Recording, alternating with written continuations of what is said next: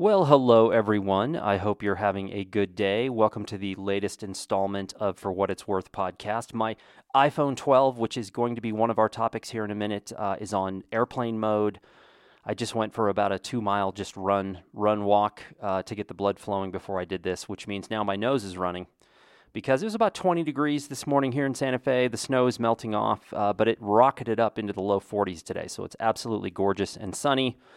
The sun is coming through the windows of the house. It's gorgeous. I've got the blinds down. I'm staring over my left hand, at about 300 photography books that are just sitting there waiting to be exploited. My chess set is in front of me. My wife has some jewelry making materials in front of me. Not bomb making, jewelry making materials.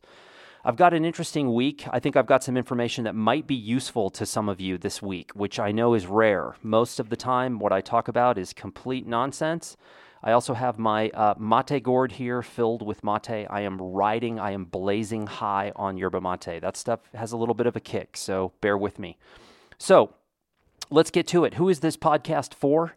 Well, it's for anyone who is drunk while taking their SAT.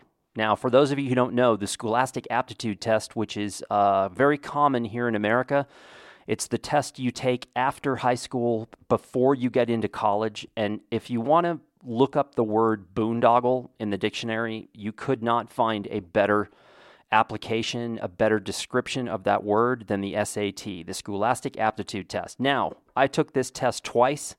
Back when I took it, getting out of high school, it was really no big deal. Most of the time, people didn't really study for it. You just showed up, hopefully drunk, in the case of the people who would watch this podcast or listen to this podcast, at least hungover. I mean, I want you to at least be hungover during the SAT.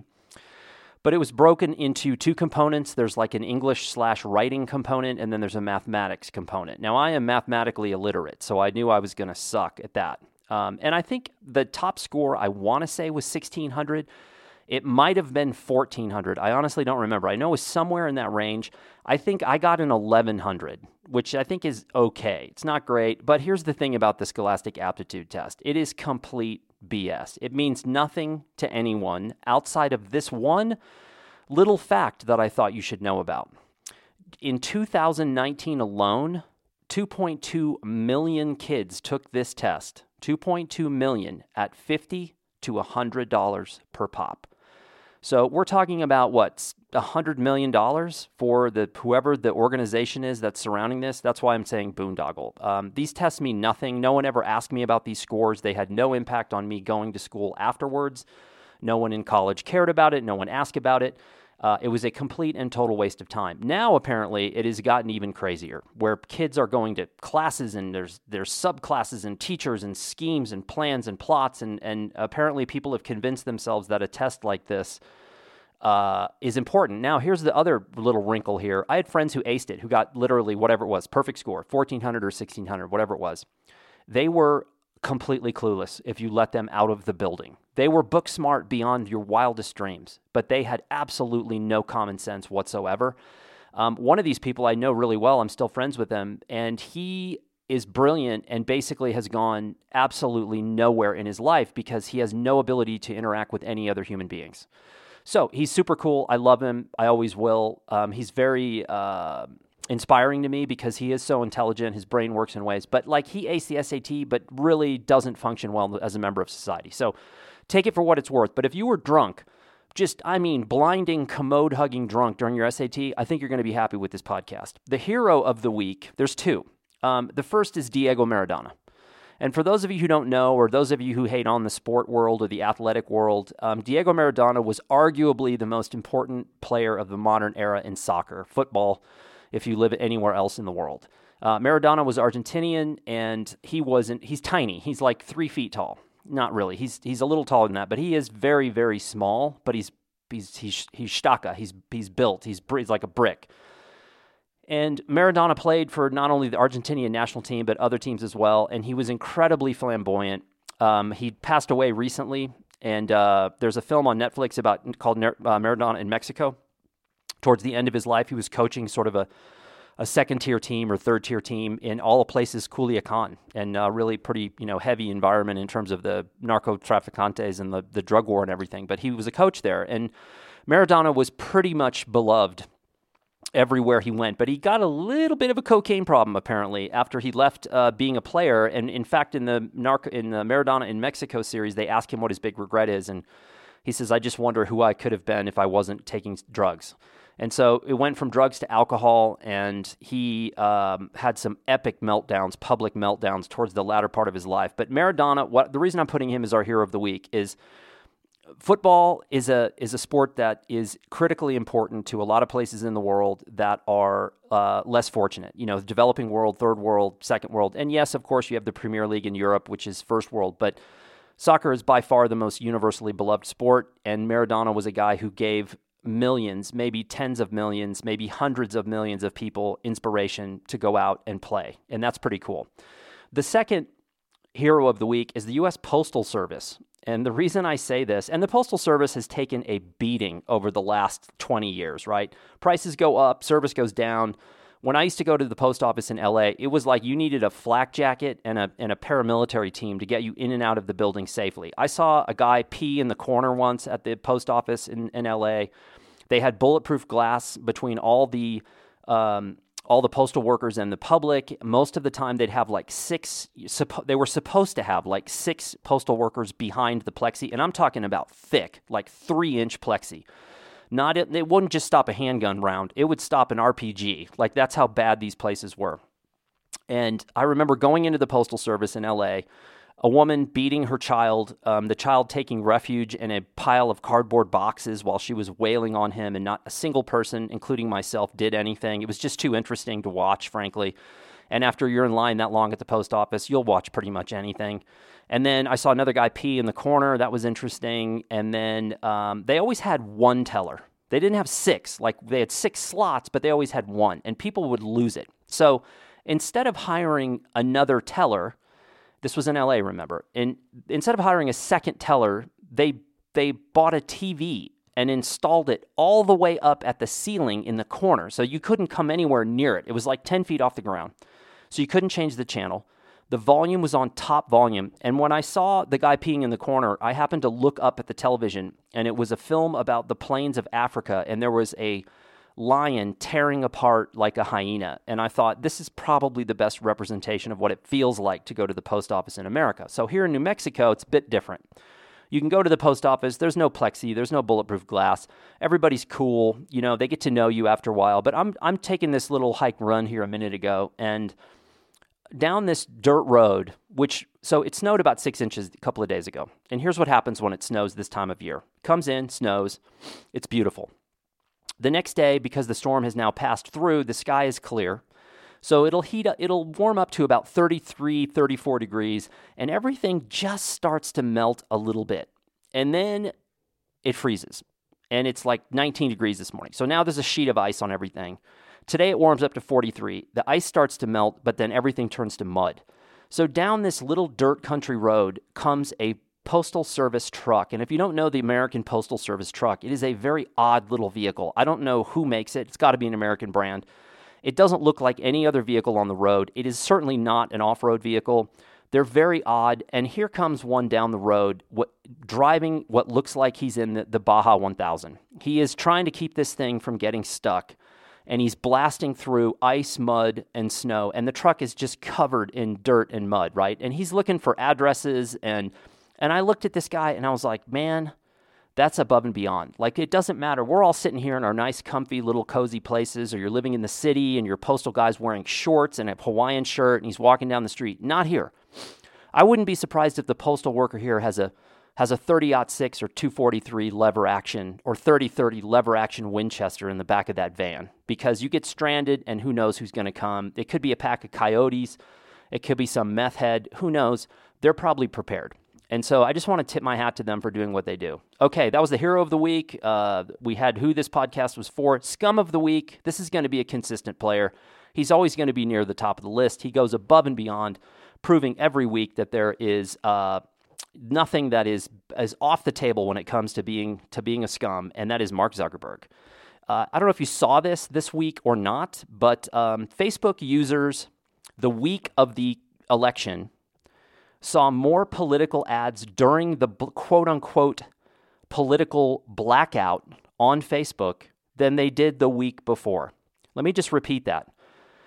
Facebook had a blackout on media coverage for the week of the election, and yet their users on Facebook the week of the election saw more political ads than the week before. And what this tells you is two things. Number one, they cannot patrol themselves. They can't. He's proven that over and over and over again. But here, more importantly, is the second point. They don't need to. There is no one in control of Facebook except for him. He is making the decisions. If they wanted to do this, who knows? It's either two things. They can't technically do this, which part of me believes this and part of me doesn't believe it. But the reality is they don't need to. There's too much money in disinformation. Agitated, upset people spend more. They have more reliance on big tech and more reliance on big corporations, and that is exactly what they want. They want you upset. They want you on Facebook. They want you commenting. They want that time and that data, and he has proved it over and over and over. And there's no one in the American government right now that I see that even understands what Facebook is or how it operates. So I'm not sure they can really control themselves, and they really don't need to, because, you can get in front of Congress and lie and lie and lie and nothing happens. You can promise political blackouts and nothing happens. It just goes on and on. So he's, once again, you guys are probably sick of hearing me say this, but the destructiveness of that platform that you can witness on a personal level on a daily basis is impossible for me to look beyond. I'm not one of these rose-colored glasses people. I'm not one of these dreamers that sits there and says, gee, there's a coyote chewing off my leg. I'm an animal lover. I'm going to leave it alone. If there's a coyote chewing off my leg, I'm going to take care of the coyote, right? That's just a survival of the fittest thing. It's a food chain thing. It's a reality thing. I can't look at Facebook and say, oh, but I don't use it that way. Or, oh, I just do family stuff on there. It's not true. Everybody who tells me that, it's not true, because you take 1-2 second look, they'll have their phone. Hey, look, I'm just doing this. And you flip through their feed and you're like, no, you're not. You're using it for all kinds of things. But look at what we know. Look at the facts of what we know. And that dude is unstoppable. You have to give him credit, because not only did he have the wherewithal and the know-how to do what he's doing, but he also has to have that slightly sociopathic tendency to push it as far as they have, and then get up in public and feed us these phony, bogus lines that he always starts out with. Oh, our goal with Facebook is to connect the world. He still gets up there, and you can kind of look at him and go, there's 2% of him that really still believes that. And so that's crazy. So he's our scum of the week. Question of the week is now the best time to buy a Danish mink coat? And would you buy a mink coat from Denmark if you knew that it was a zombie mink coat? And does it matter if it's a zombie mink coat? Because once they've made the minks into the coat, if then they resurrect themselves, then you got a serious problem. The fact that your mink coat is a zombie mink coat is probably the least of your worries. But if you don't know this story, they culled many, many, many mink in Denmark because they had acquired the coronavirus and then put their own little spin on it and then given it to, 12, 15 people who were then being quarantined, right? That's kind of scary to be one of 12 or 15 who have the mutated form of corona that came through a mink. I would not want to really be in that category. Most often, it's kind of cool to be in the limited group, but that's not a group that I would want to be in. So anyway, would you buy a Danish mink coat now? I don't know. It's a really tough question. Let's get on to the points. Some of these are tied together. I think there's 2 or 3 of these points that I think are really good. The first is, let's talk about photography and the environment, which I've talked about before, but I was doing a little research this week. Last year alone, there were 60 million tons of e-waste basically created by the world. 60 million tons of e-waste. And I know what you're saying. Oh, that's not me. I would never do that. Oh, I always recycle mine. Well, let me just fill you with some nice little data here. 17% of the material that we send to recycling is actually recycled. 17%. So 60 million tons, even if 60 million tons were basically recycled or sent to recycling, only 17% is recycled. And you're talking about gold, silver, copper, platinum, indium, etc. These are incredibly rare, expensive metals. For those of you who are photography lovers, you will love to know that most of the waste material is being shipped to countries that are less fortunate by governments who are taking it and giving it to really less fortunate people to then take apart or burn or try to extract these metals out of. China being one of these countries. When you burn these things, to get the copper off, you end up with lead, mercury, and cadmium, to name a few. And for those of you who loved Kodak Ectolure darkroom paper, that was filled with cadmium. That was one of the reasons why that paper was discontinued, is it was horrible for the environment. So Ectolure was the bright spot of using cadmium. The rest of it is pretty bad. And so this is kind of a crazy thing that we have to really take to heart, because, and you're going to talk about the ultimate in hypocrisy, because I'm going to talk about another point here in a minute about some new technology that I have.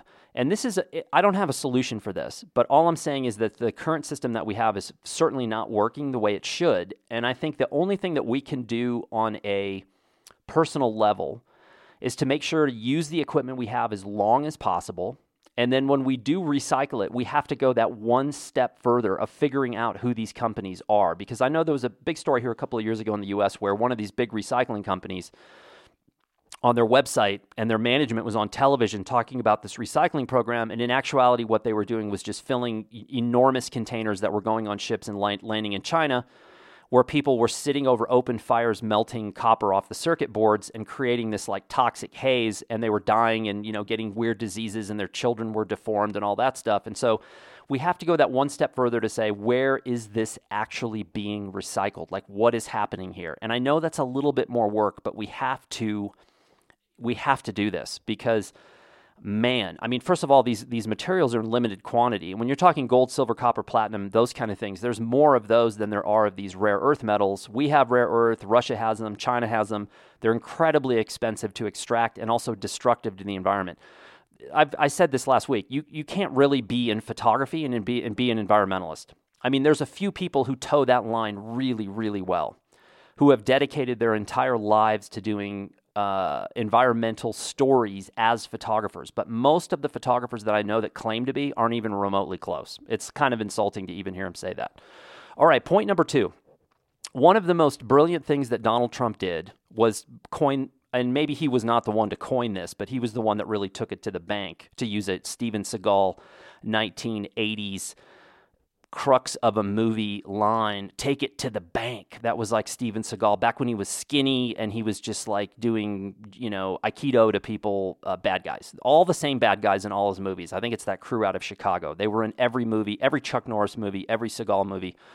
But Trump coined the phrase fake news. Anything he didn't like, anything he didn't want, anything that showed him in a bad light, and then he took off with it, and the Republicans took off with it, and his family took off with it, and his business associates took off with it, and his lawyers took off with it, and anything that made them look bad, fake news, fake news, fake news. It was brilliant. When he first started doing it, I told some friends, I was like, that's amazing, because his followers will start to believe it. And they did, and now they've even gone past him. Like, Trump is sinking, and his crazy followers and the Newsmax people and the QAnon people, they're just rocketing even further up. And the fact that they're turning on Fox News is amazing to me. But so let's go away from the fake news thing. And, I studied journalism. I'm not saying I'm a great journalist or I'm an expert on this, but I studied it. I spent time working as a journalist, and that meant something to me about what my responsibility was in the field. CNN, I would put the CNN kind of in the middle. Like, I look at CNN. So you have like Fox on one side, you have MSNBC on the other side. In the middle, you could throw in something like CNN. Then you've got your print media, whether it's the Post or the Times.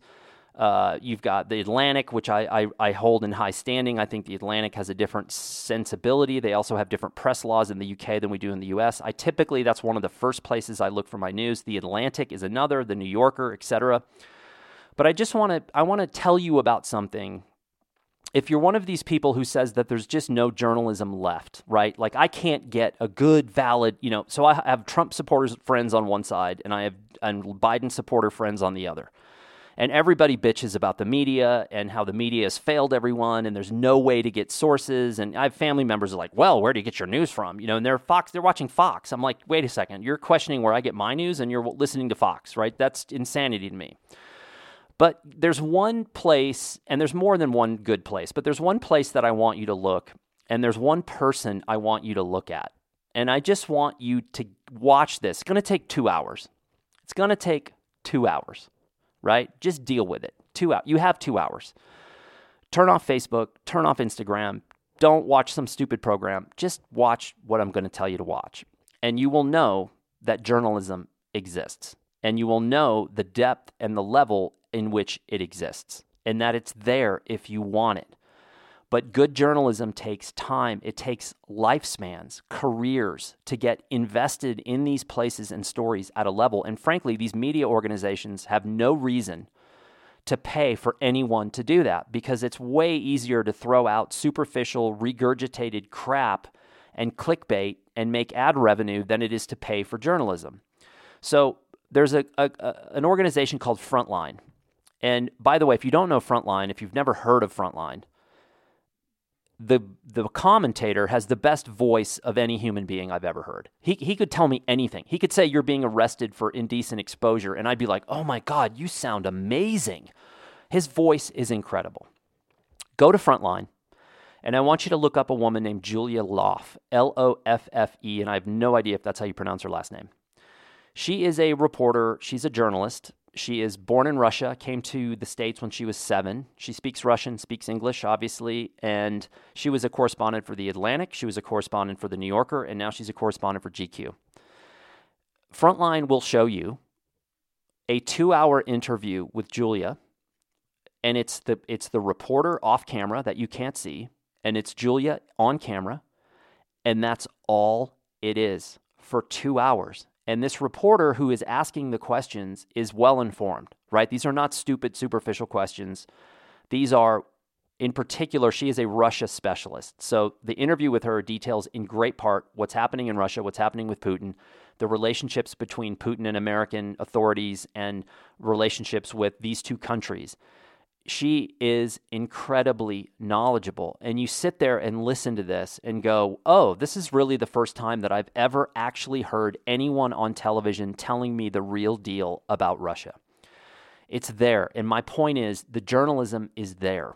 And thank God for The Atlantic, The New Yorker, and GQ for ponying up to pay for these people to put the time in to have their sources, to get this information, and to put things out in long form. And for me, like 2 hours is nothing. I would get up at 4 in the morning to watch that because it's that good. Normally getting up at 6, if I said, look, I don't have time tomorrow to do this, blah, blah, blah, I would get up at 6 and do that.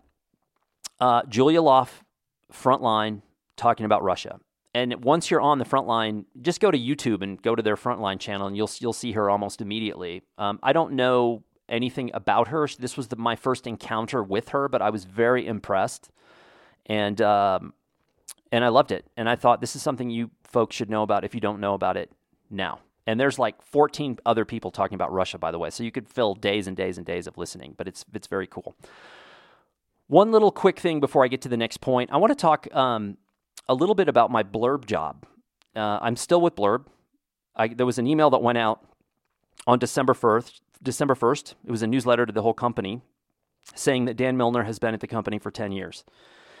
I think it's actually been longer. And if you consider the advisory board position that goes back to, I think, 2007, it's been quite a bit longer. But obviously the best job I've ever had in my life, the most interesting and by far the most challenging job. I was a hot tub installer once in Texas in the summer. That sucked. I was a fragrance model at the mall. That lasted like 2 days. That was horrible. I was just lucky to survive that. I thought some rancher guy was gonna just take his lever action 30-30 and smoke me when I jumped out with my fragrance of the day and in my tuxedo and like blasted him with it.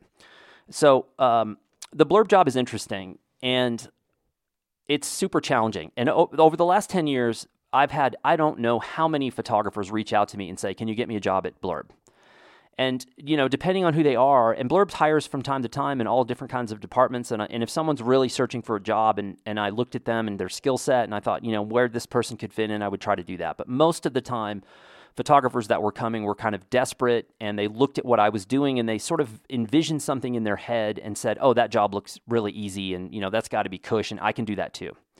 And I never really proposed any of those people to Blurb, because you can't come into the job like that thinking that, because it's not. It's a technology company in essence. And the people that I work with are really smart, and they are really talented. I mean, scary.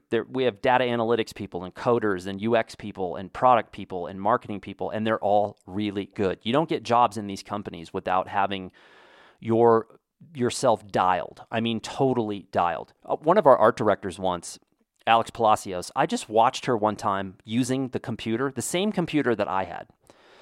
And Alex was like, I looked, and it took me like, I don't know, 20 seconds to go, wait a minute, this is the same computer I have and the same programs. And the way that she was using the computer was so far beyond anything I'd been capable of or even knew that you could do with the computer. I was like, oh, I'm old and stupid. And I came in as an outlier in a weird position at a weird time early on. Would I be able to get this job now? Probably not. Yesterday, it was pretty funny, and this is what got me thinking about this, is, I work in the marketing department, and I sort of have associations with other pieces of the company as well when they reach out or we reach out to them. You work with the other product team or whatever. But yesterday, I had this meeting about writing and about and I've been writing stuff for Blurb for many years, and I love to write. And they reached out and said, hey, we've got this, I sent them a good page list of topic ideas that I thought would be helpful to Blurb customers for me to write about. And so they reached out and said, hey, we've sort of organized the first batch. And there were 18 writing assignments, 18 posts that I'm on the hook for. And I think total there were like 135 or something that are coming up. And that's just like one little tiny piece of the job. And a part of me is like, when they said, well, someone on the call said, how many of these are there? And the person said, well, this is just the first batch. And on my screen, I could only see 4. And I thought, well, I came up with these topics, and I'm looking at them, and I thought, okay, so I come up with the topic. Then they do the research, and they say, okay, these are the keywords that are primarily associated. This is the terminology we would like you to work into this if possible for SEO results, all this stuff. This is not just like me one-off winging something. There's a strategy. It's scientific, if you will. It's a little bit like news writing. When you write for a newspaper, you're not writing a feature every time. You're writing newspaper stuff, which is it's a very, very specific way of writing. And some people get into it and they go, "This is boring. I don't want to do it." And other people master it. It's like the Hemingway style of writing, where the ignorant folks go, "This looks easy," but you get into it and you go, "Well, try to write like that." It's very difficult. And so, but I was like, "Man, this is." On one hand, you'd be like, God, there's 18 different things I have to write. And then potentially there's 130 or whatever things I have to write. But it's like, I don't know, I find it exciting. And that leads me into my next point, because writing has changed a bit for me in the last couple of weeks. And I wanted to share this with you because this is maybe the most important post of this entire podcast. And this is about new technology that I happen to either have been given in the past couple of weeks or I have purchased in the past couple of weeks. And there's a few things I want to talk about here. There's a mouse, there's a keyboard, there's a computer, and there's a phone. And what I have learned, and I think I might be able to save some of you from making a mistake. The first thing I want to talk about is I now have an iPhone 12. And for those of you who don't know, I've always had a problem with electronics breaking. Cameras, phones, watches, etc. This goes back to my time as a middle schooler. So it goes way back in my life. If you think I'm joking, I'm not. I have some weird, I do often make jokes about my body putting out some death ray that cripples electronics. It's true. It's been happening my whole life. So I have a really bad time getting things that last. And so I don't buy phones anymore. I lease them because I kept going like, I'd spend $800 on a phone and 6 months later it's broken. And Apple'd be like, it's your fault. You dropped it or you got water on it. And I'm like, no. I didn't. It's just weird. The batteries don't hold a charge. They slow them down, etc. There's a million reasons not to buy a phone now. But I'm on this lease program, and I got the email. Your 11 is capable. You're now eligible for an upgrade to the iPhone 12. I'm like, great. I don't think anything about it. I don't care about these devices. So I send off for the 12. They ship the 12. I package up the 11. I ship it back. I've done this I don't know how many times now. And so I open the 12, and my first thought is, oh no. Oh no, oh no, oh no. Because the 12 looks like the iPhone 5. It has the metal frame around the outside, and it's what I would call more angular than the 11. The 11 was a little smoother. The 11 felt a little rounder, but the 12 wasn't. And the first thing I thought was, oh no, that's the iPhone 5, and the reception is going to suck. And the other thing that was bad about the iPhone 5 was the battery. And I remember this because I was in Sydney, Australia, buying an iPhone 5 unlocked because you couldn't buy unlocked iPhones in America at that time. So I had flown to Sydney to do some work for Blurb, and I purposely bought an unlocked iPhone so that I could use it when I was traveling and put extra, chip cards in it when I needed, etc.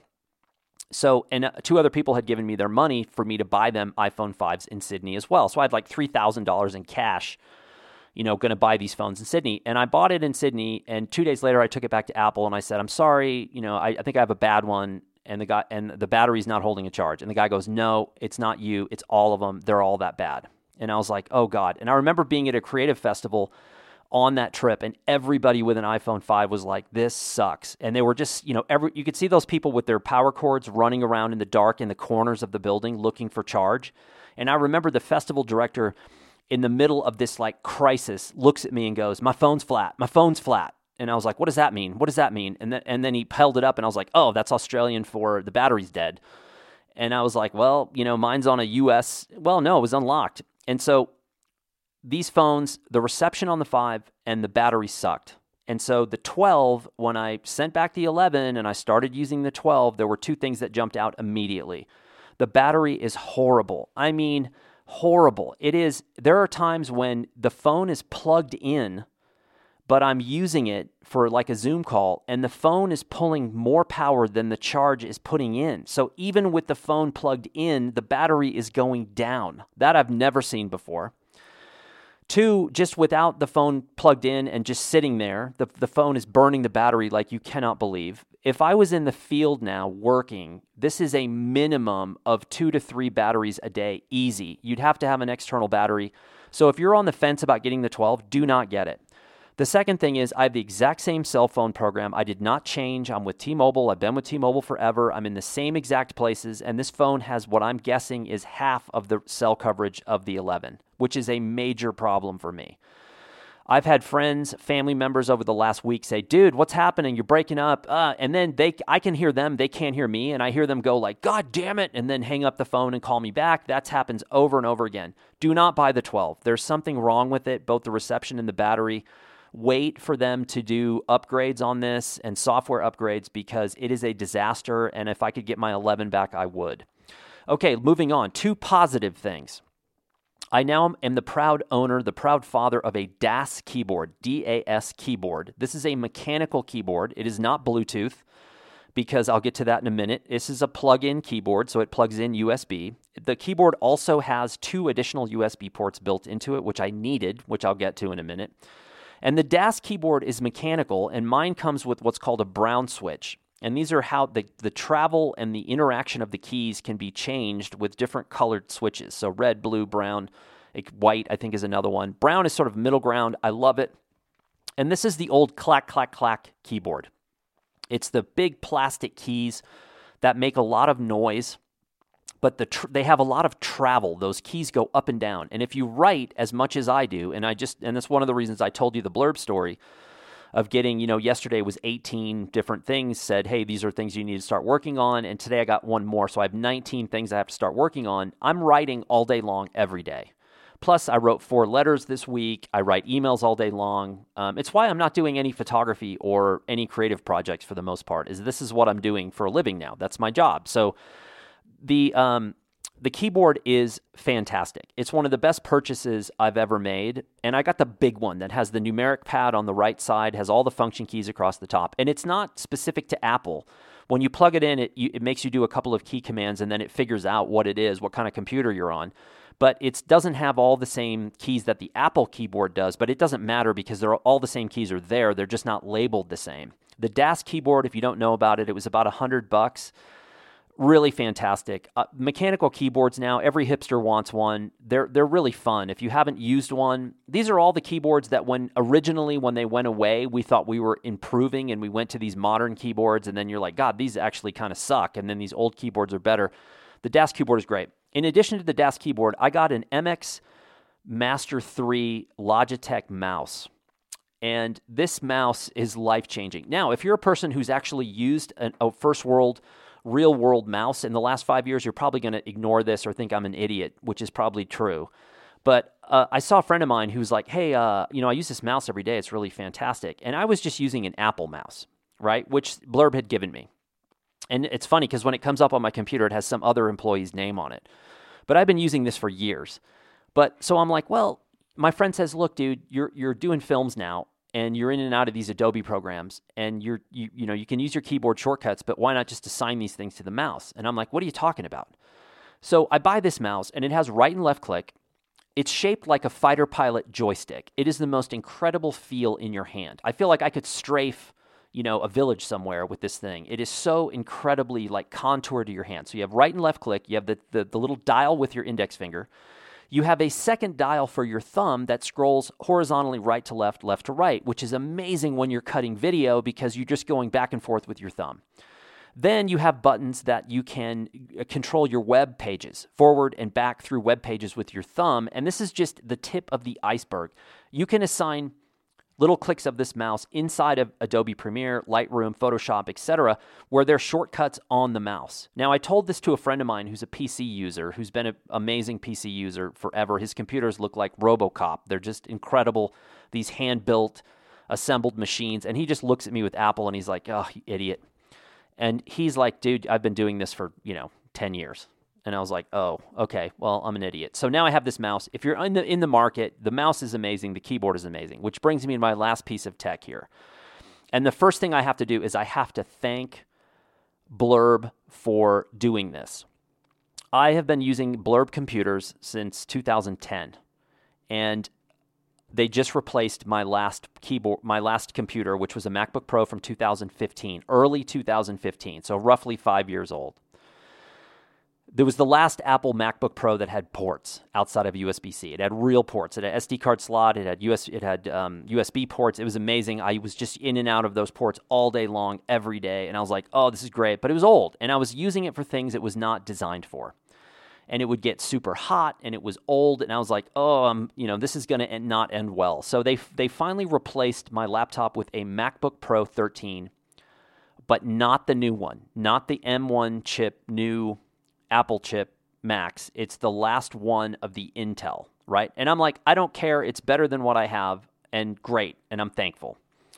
But I've learned a lot about this machine. And if you are in the market, and I'm telling you this because I've talked to a bunch of people who are on the fence about buying this new Mac compared to the one that I have. And I can say with 100% certainty, I would not buy the one that I have now. I would wait, and I would get that Mac M1. Even though some of the apps aren't optimized, it may not be perfect, but I'm going to tell you a couple of things about this MacBook Pro that are mind-bogglingly bad, and I do not know how anyone can look at this and say this is a world-class computer. So, the positive. I just rendered a 20-minute, 1080p, high-res film out of Adobe Premiere. It was very basic. It was me on camera with two little, bumpers on the front and back, which were static, with a couple of still pictures layered in. And then I put a black and white, look on it. So color graded with a black and white thing. That's all I did. It was 20 minutes long. And on the new computer, it took 18 minutes to render. Now, the old computer, that would have been over an hour. So huge time saving, huge time saving. So it's much, much, much faster than my old computer. And that right there is worth it, right? I'm happy. The rest of what I'm going to tell you is not good, but the speed and the fact that it's new. So here's the other positive stuff. So it's fast, and with Apple, your build quality is amazing. These things are milled from these big pieces of aluminum, and it is so solid and beautiful looking, and that's part of the reason. It's part of the cult of Apple. Apple users are willing to pay 4 times more for the same technology or less than PC users. Let me repeat that. Mac users are willing to pay 4 times more for less.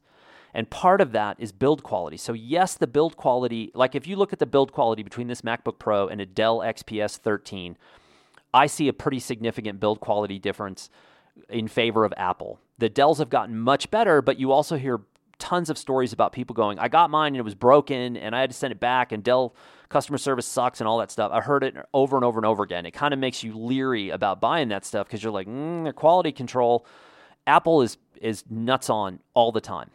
So the second part I want to say so you have great speed, you have great build quality, the size. It's tiny, it's thin, it's beautiful. From a distance, like you go, oh my God, that is a gorgeous work of art.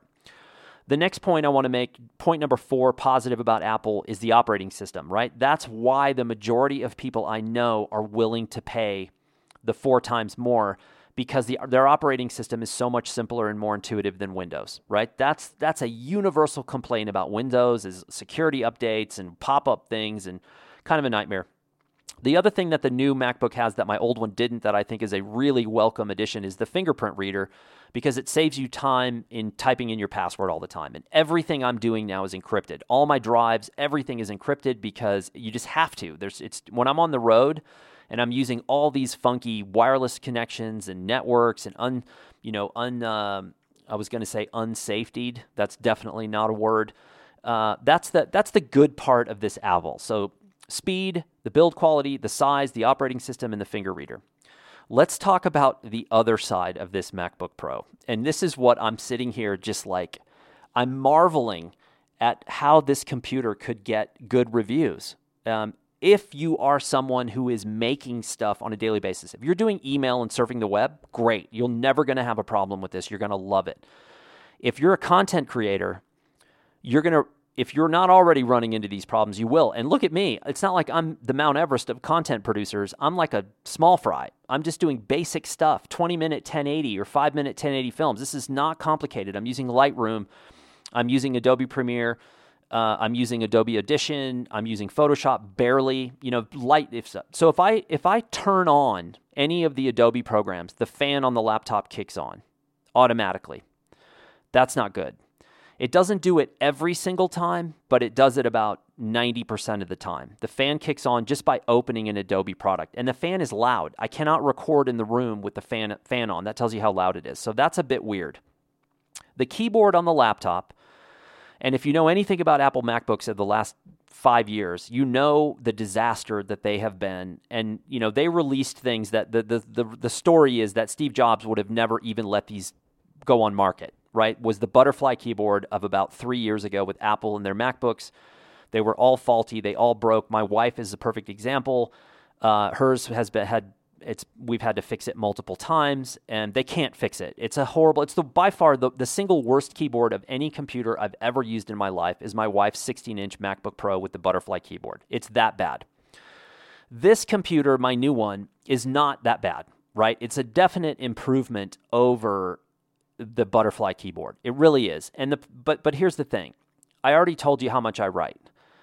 I started writing on this keyboard and I was like, there's no way I can do all this on this keyboard. This is a horrible experience, which is why I bought the DAS keyboard. And the DAS keyboard is like a warm blanket and a cup of cocoa spiked with Everclear on a nice winter day. I mean, it is fantastic. You use the MacBook Pro keyboard and you're like, this is not for people who write. This is for people consuming content. I don't know, again, how they could get away with it, but they have, and it is better than the other one. But if you write a lot, I would not want this keyboard. My old MacBook Pro, the 5-year-old computer, that keyboard is way better than the new one. And it's just odd to have to say this. Okay, moving on. We've all heard this as well about these MacBook Pros, and this was my first experience. So when I called our IT person, who's awesome, and I said, "Hey, dude, I'm gonna have to order some dongles," and he goes, "No, I'm sending you 2 dongles with the laptop." I said, "Cool." So I get the laptop and I plug the dongles in, and I'm like, "Uh-oh, I don't have the right dongles. I need more."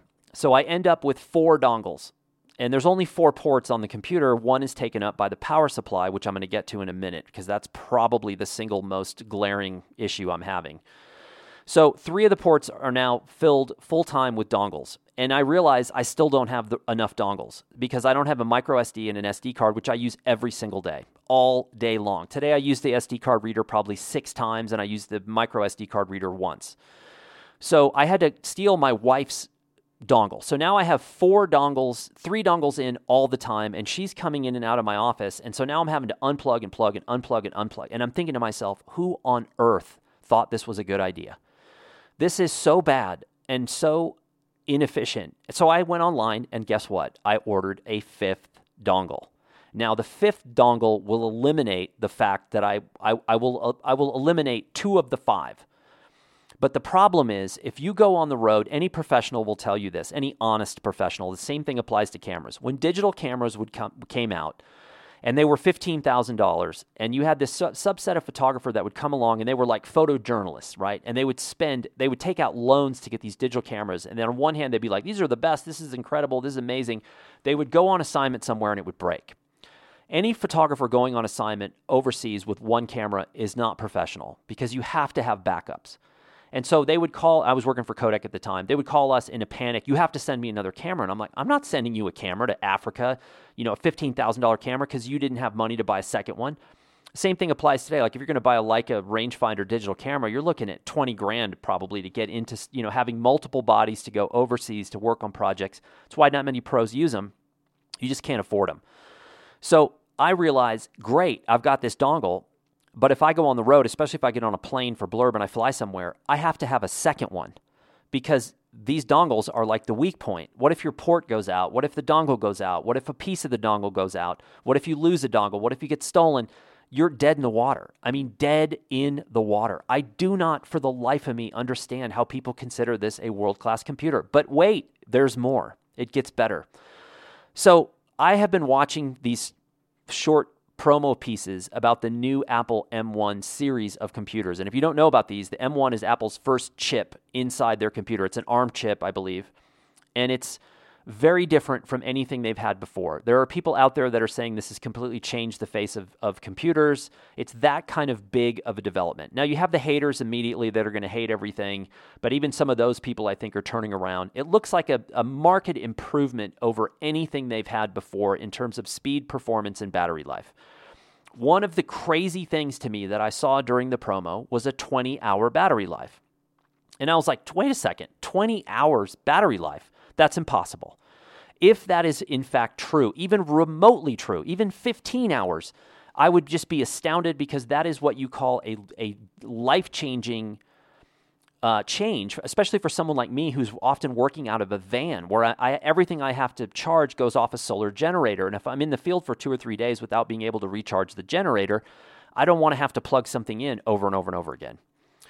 So I'm like, why does the laptop battery that I have seem like it's nowhere remotely near? And I know I'm not on the new M1, so I'm on the Intel and I don't expect a 20-hour battery life, but I'm expecting like 8 or 10 hours, right? That seems like a pretty reasonable thing. So I do a test today.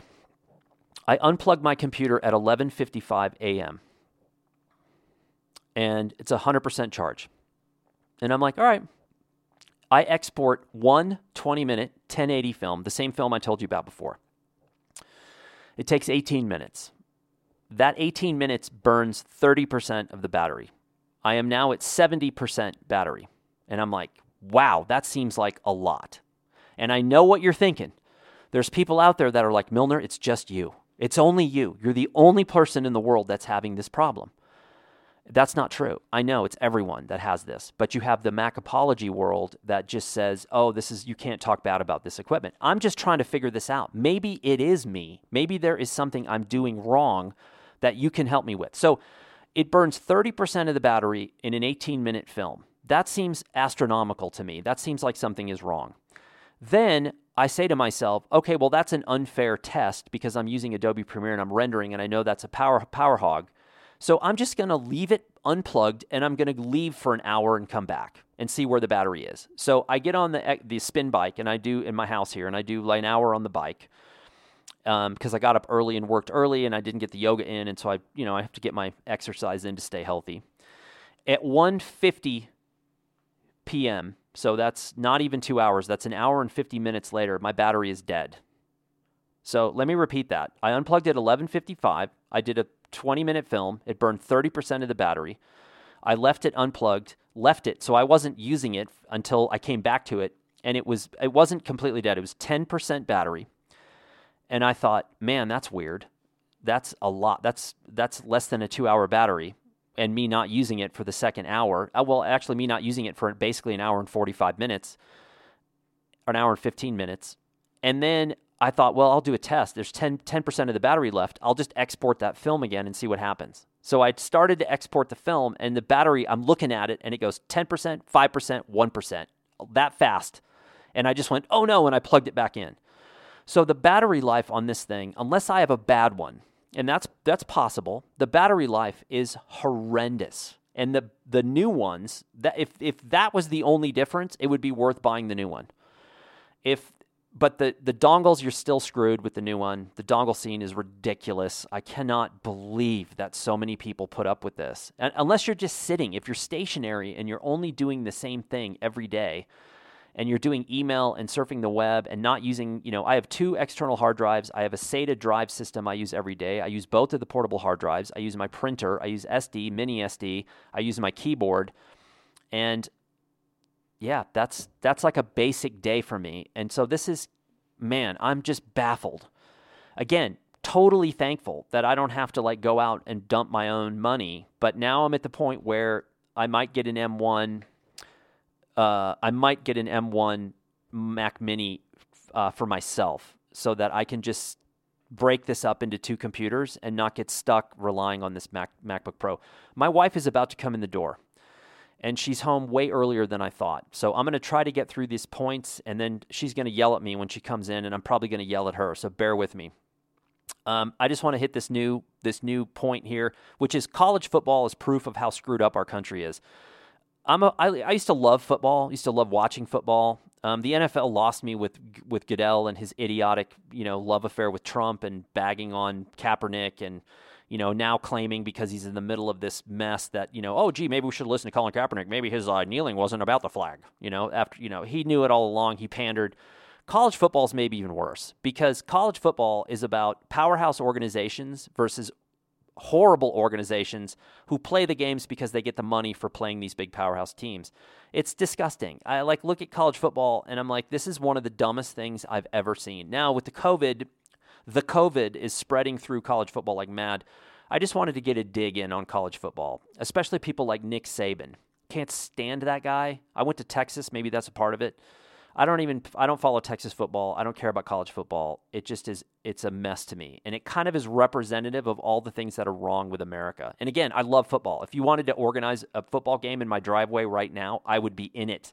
I would be lacing up and using that black stick under my eyes.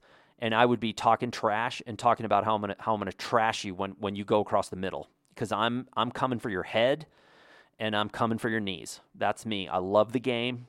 I love the violence of it. Just a little story. My brother and I, my brother's 6 years older. He's awesome. Great athlete. Far better than I am. My brother went to a college in San Antonio called Trinity. And Trinity was considered the Texas Ivy League. It was a really good academic school. My brother got in just before they raised their economic standards. Not exactly a stellar student, and he would admit that. I could have, by the time I was out of school, there was no way I could academically qualify to get into Trinity. But my brother lived on campus. And when I was in high school, early high school, we would organize these football games on Saturday or Sunday. Yeah, probably Sunday because at that time Trinity still had a football team. And they had a regulation size 100-yard football field. And so my brother and I and his friends, never my friends, only my brother's friends. So I'm playing with people who are all 6 years older than me. We would go down and we would play full field, tackle, full contact football with no pads or helmets. It was a bloodbath. I mean, you knew on that morning, and it was always during the winter. We never played in the summer. It was always winter. We'd go to Taco Cabana and we'd get buckets. I'm not kidding. No, I'm not joking. At the time, you could do this.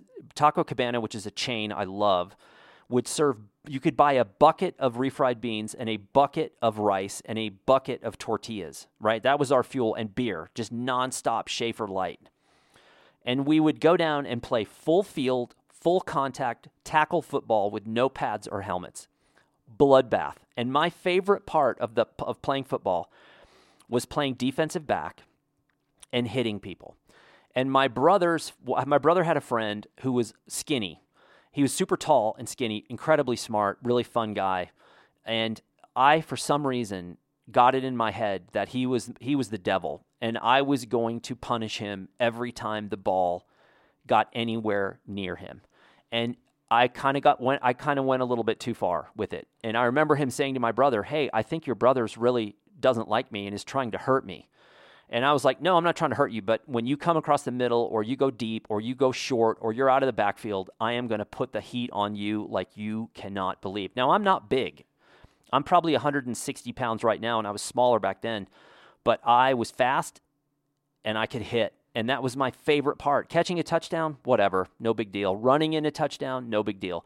But when someone went out for a pass and I was guarding them and they caught it and I could just stick them and then drive them into the frozen ground, I have to say, call me juvenile. I don't know. I don't care. I love it. So I love the game of football, but what college has done to it and the pros, disgusting. Point number 5. Iranian scientist last week was assassinated. Fingerprints of Israel and the U.S. on that. I don't think Israel would have moved on that without talking to Trump. They're all lying about it. Israel, of course, is never going to probably admit to doing this, but they don't mess around. That is going to complicate some things. This is something that we have to file away because down the road, this is going to come back on us. And I think Trump really pushed for it now because he's trying to break as much as he possibly can before he leaves to hinder Biden. And this brings me to the next point, is that when the election, prior to the election, Department of Justice head Bill Barr, who's a rat, Barr came out and said, if people are protesting the election, we're going to charge them with sedition. And, he's not joking and saying, we're going to jail you for sedition. Well, that's like straight out of the dictator handbook, right? But now, if you look at what Mike Pompeo, Trump, and Barr are doing now, you can throw Stephen Miller in here. You could legitimately start angling them towards charges of sedition. And sedition is like treason. These are not charges you take lightly, but you're basically purposely trying to go against your government and the people. And that is what I'm seeing particularly from Trump and Pompeo right now. And these are people that I cannot wait for them to be gone. I don't care if they have Republican hanging around their neck. They're not. They're just evil people who have proven over and over and over that they just basically lie and do everything that they're not supposed to do. And there's plenty of examples of this from each of these people. Probably the shrewdest of all of those people is Stephen Miller. I mean, Miller's time goes back to Jeff Sessions' office, and Miller is really the architect of a lot of the immigration policies that Trump supposedly has. Those are all coming from Stephen Miller. Miller is shrewd. He's psychotic, which is probably one of the reasons why he hasn't done more, is that he's incredibly paranoid. And he shoots himself in the foot. Otherwise, he could be incredibly dangerous. All right, let's move on. This is a really fun point. I want to talk about movies for a second. There are certain movies that I can watch over and over and over and over again. And I never get tired of them. And I'm not embarrassed to tell you that. I think some people are embarrassed if you say, how many times have you seen this movie? They go, oh, I don't know, 2. And they've seen it 200 times. And they probably have a tattoo on their body somewhere hidden that's in reference to the movie, but they're afraid because it makes them look like they're sitting around doing nothing. I don't care what you think of me if I'm sitting around doing nothing because I'm not. Midnight in Paris, Woody Allen with Owen Wilson, amongst others, and Almost Famous. I'll start with Midnight in Paris. So Midnight in Paris, if you haven't seen this, it's fantastic. These movies are about good acting, a good script, and a good story. There's no green screen. There's no special effects. There's no car chases. There's none of that stuff. It's just good acting, story, script, location, etc. And Paris, the way that Woody Allen uses Paris in this movie is fantastic. And for I don't know many Americans who go, oh, I don't like Paris. All of us love Paris. It's just a different thing. It makes us want to move there. It has such a great literary history. It has a great art history, etc. And I absolutely love this film. I can watch it over and over again. And the same applies for Almost Famous.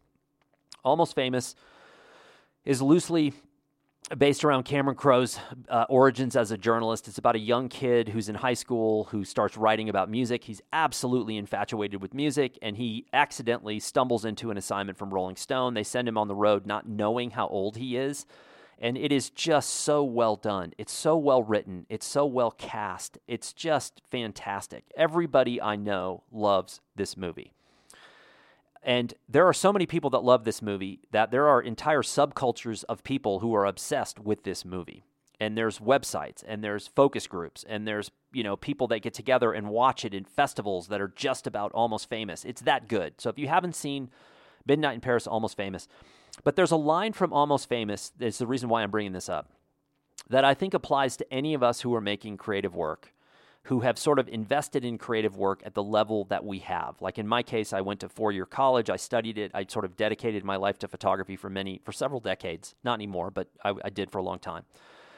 In the movie, the main character, the kid, is talking to someone who is representative of a guy named Lester Bangs, who was one of the writers for Cream magazine back in the day.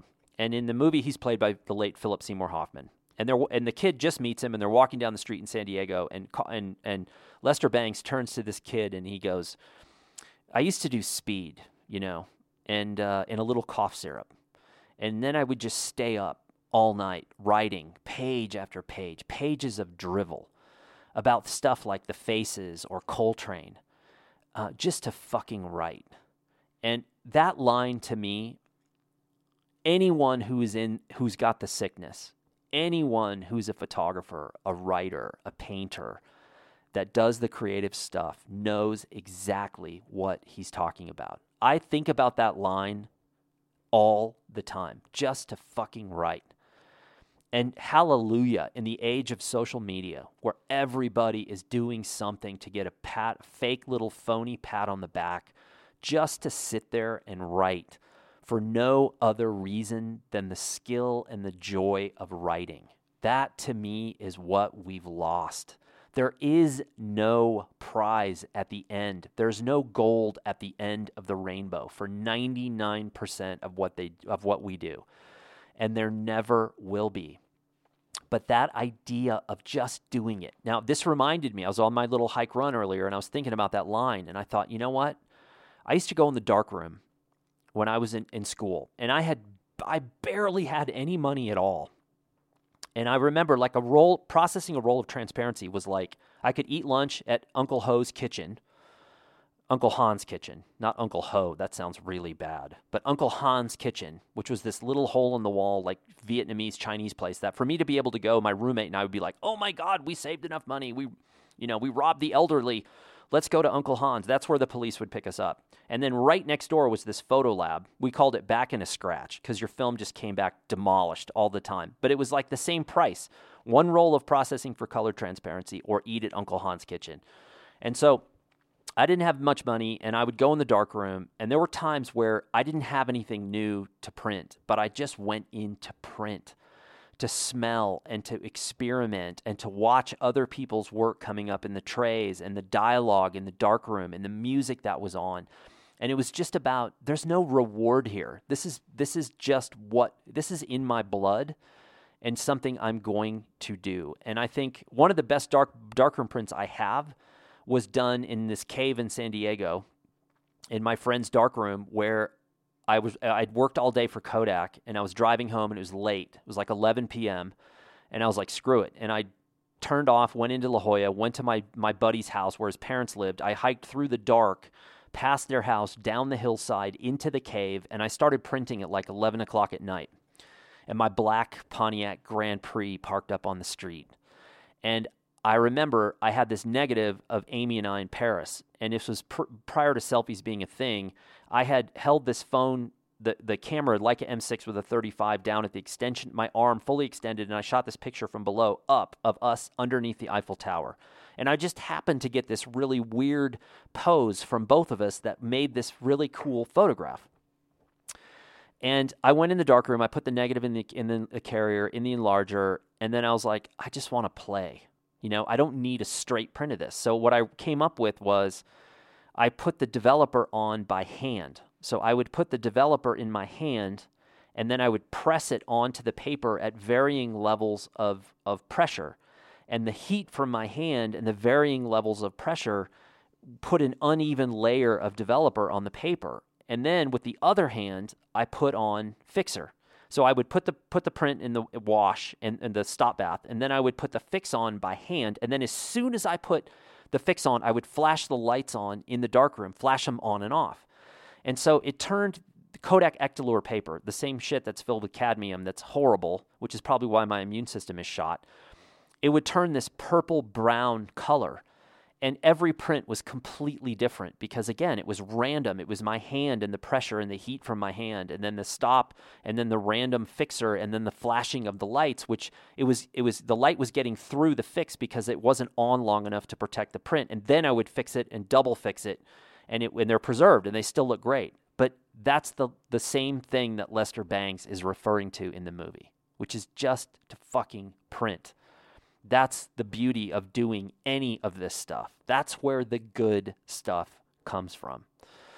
Okay, quick question here. Point number 8 is about filmmaking storage. I need your help on this because I honestly don't know. Imagine me in the van on the road, on the hook for making content, writing and shooting stills and producing video. So I've got my MacBook Pro, and I don't have my SATA drive system, which is here at home, which is 40 terabytes of 10 terabyte drives, 4 of them in a bay. That's my primary backup storage, and also working drives if I'm here at home. So I don't have that on the road. So I've got to have portable storage. The problem is that the portable storage has to be fast enough to work from the video on. So that typically means the solid state drives like the Samsung. But to get a Samsung drive big enough to handle the content that I'd have on a trip, I'm spending like $700 or $800 for one of these little drives.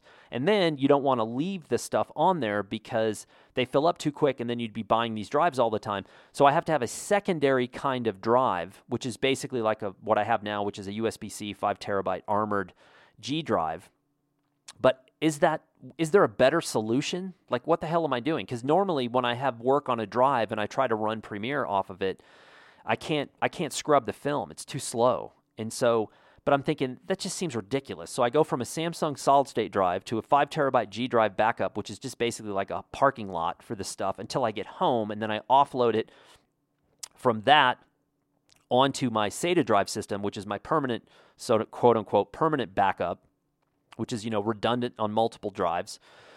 Because the drive in the laptop is only 512 gigs, which is too small. It's less than half available as it is right now, and I have 3 films on there now, which is that drive's going to be full. So I'm just trying to figure out what the hell do I do here. This seems really bad. Okay, so if you have any suggestions, let me know in the comments, because I honestly don't know, and the system I have right now just does not seem very intelligent. I just want to talk quickly, the fall of boxing. This past weekend saw 2 boxing matches that were thoroughly and utterly embarrassing. We saw Mike Tyson, 54 years old, fighting Roy Jones Jr. at 51. Both of those guys were insane during their time. I mean, skilled. Roy Jones Jr. was an unbelievable boxer, the skill of boxing. And if you don't think there's skill involved in the sweet science, you're not paying attention, or you're just hating on it. There really is. It's like baseball pitching and right hand, left hand, throwing a change-up or a curve or a fastball or whatever. I mean, there's a lot of science that goes into it, and boxing is the same. And Tyson was a destroyer. I've never in my life seen anyone like Mike Tyson when he was in his prime. But they are way past their prime, and they fought this quote-unquote exhibition, and it was really sad. I mean, kind of sad and embarrassing. I'm sure they had a good time, and they probably made some money, but woof, as a fan, you're like, wow, you have fallen. Because the UFC has taken over in terms of combat sports. The UFC is so far out in front of boxing, it's not even funny. The other one was even worse. The other boxing match was between a YouTube star, who I don't know his name. I don't even want to look at his name. I don't want to know. He's a YouTube star, and a former NBA basketball player. And somehow these guys got on the bill. That tells you how far boxing has fallen. Like, I know people are trying to make a buck, and I know people will do anything to try to make a buck. I get that. And these guys had to train, so I get that too. And maybe they both like boxing, but holy crap, why would you put either one of these on? I mean, it is a novelty. It's a train wreck that you drive by the auto accident, and you're like, I know I'm going to see something horrible, and I can't stop myself. Or you open a carton of milk, and you go, I think this is sour, and instead of throwing it away, you smell it anyway.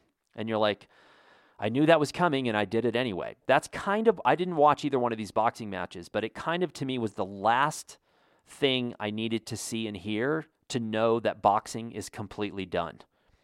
Because these were the 2 top fights on the bill. Okay, I think I'm almost done here. The last thing I want to talk about is really good, is really funny. And I know I'm an hour and 9 minutes here, but this is totally worth it. So if you need to take a break, restroom break, if you're going to shotgun a beer, whatever, just do it now.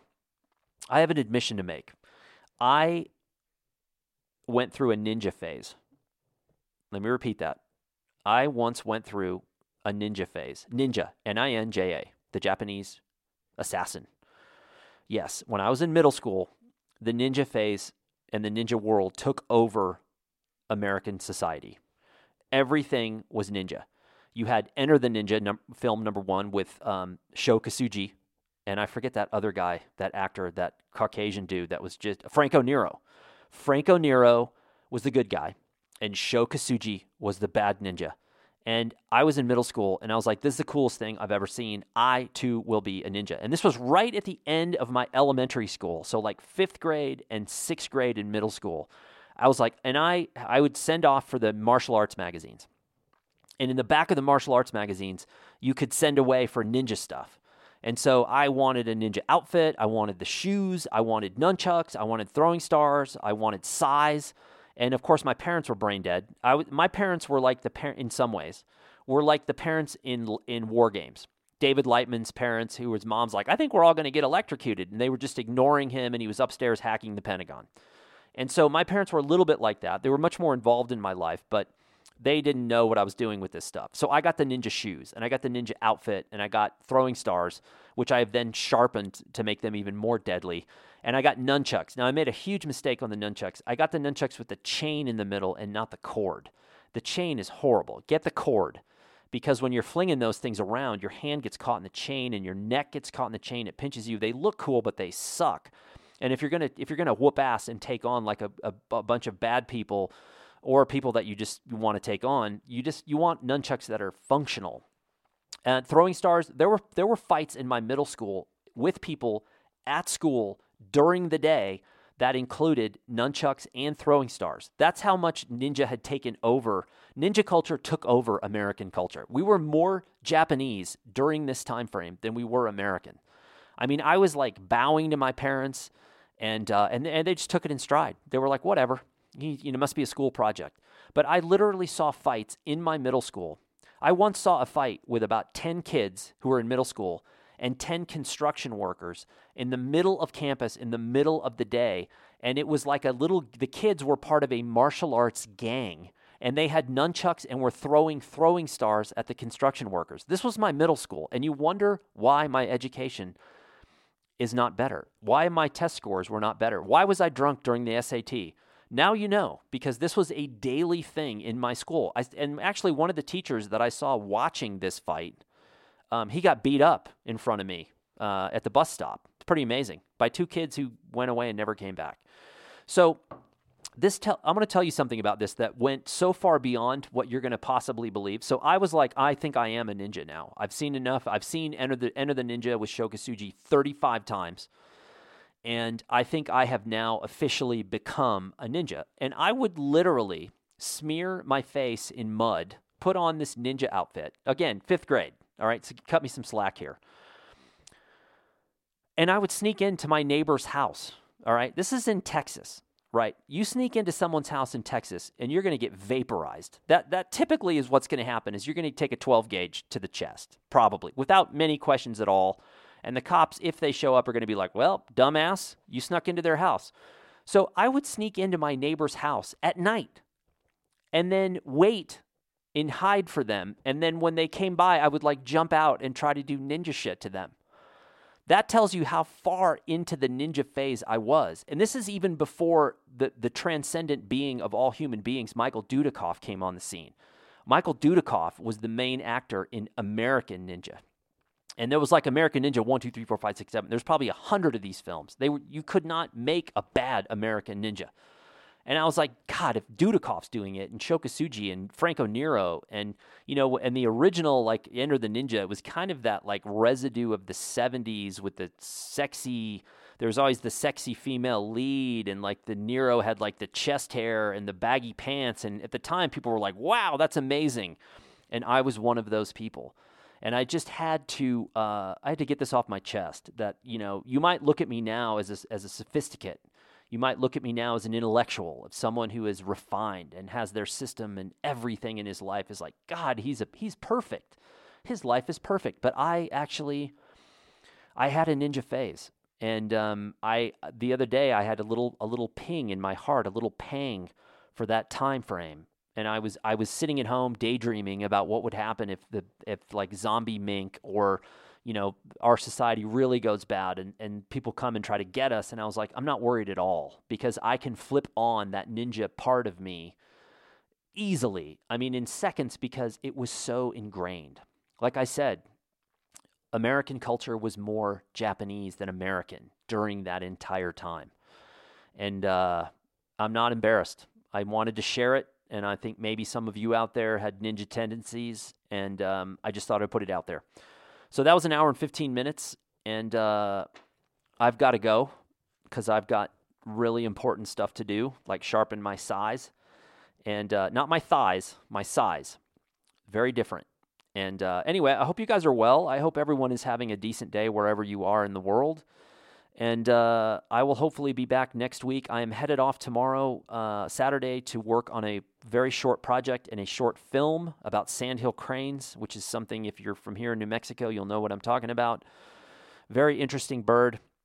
I have to spend the weekends making stills and footage and writing because if I don't, then I don't have anything to produce films during the week. And then during the week, I'm doing all the stuff, the blurb stuff that I've already told you about. So it's pretty much a 7-day-a-week thing now, producing content. But I am not complaining. It's a lot of fun. It's great exploring the world. And I'm learning a lot, making a ton of mistakes and trying to get better. So I hope you are too. And for my friends out there, hopefully I will see you in 2021. And for my new acquaintances out there, I hope you're well as well. And I hope you find something interesting here. And I will talk to you next week.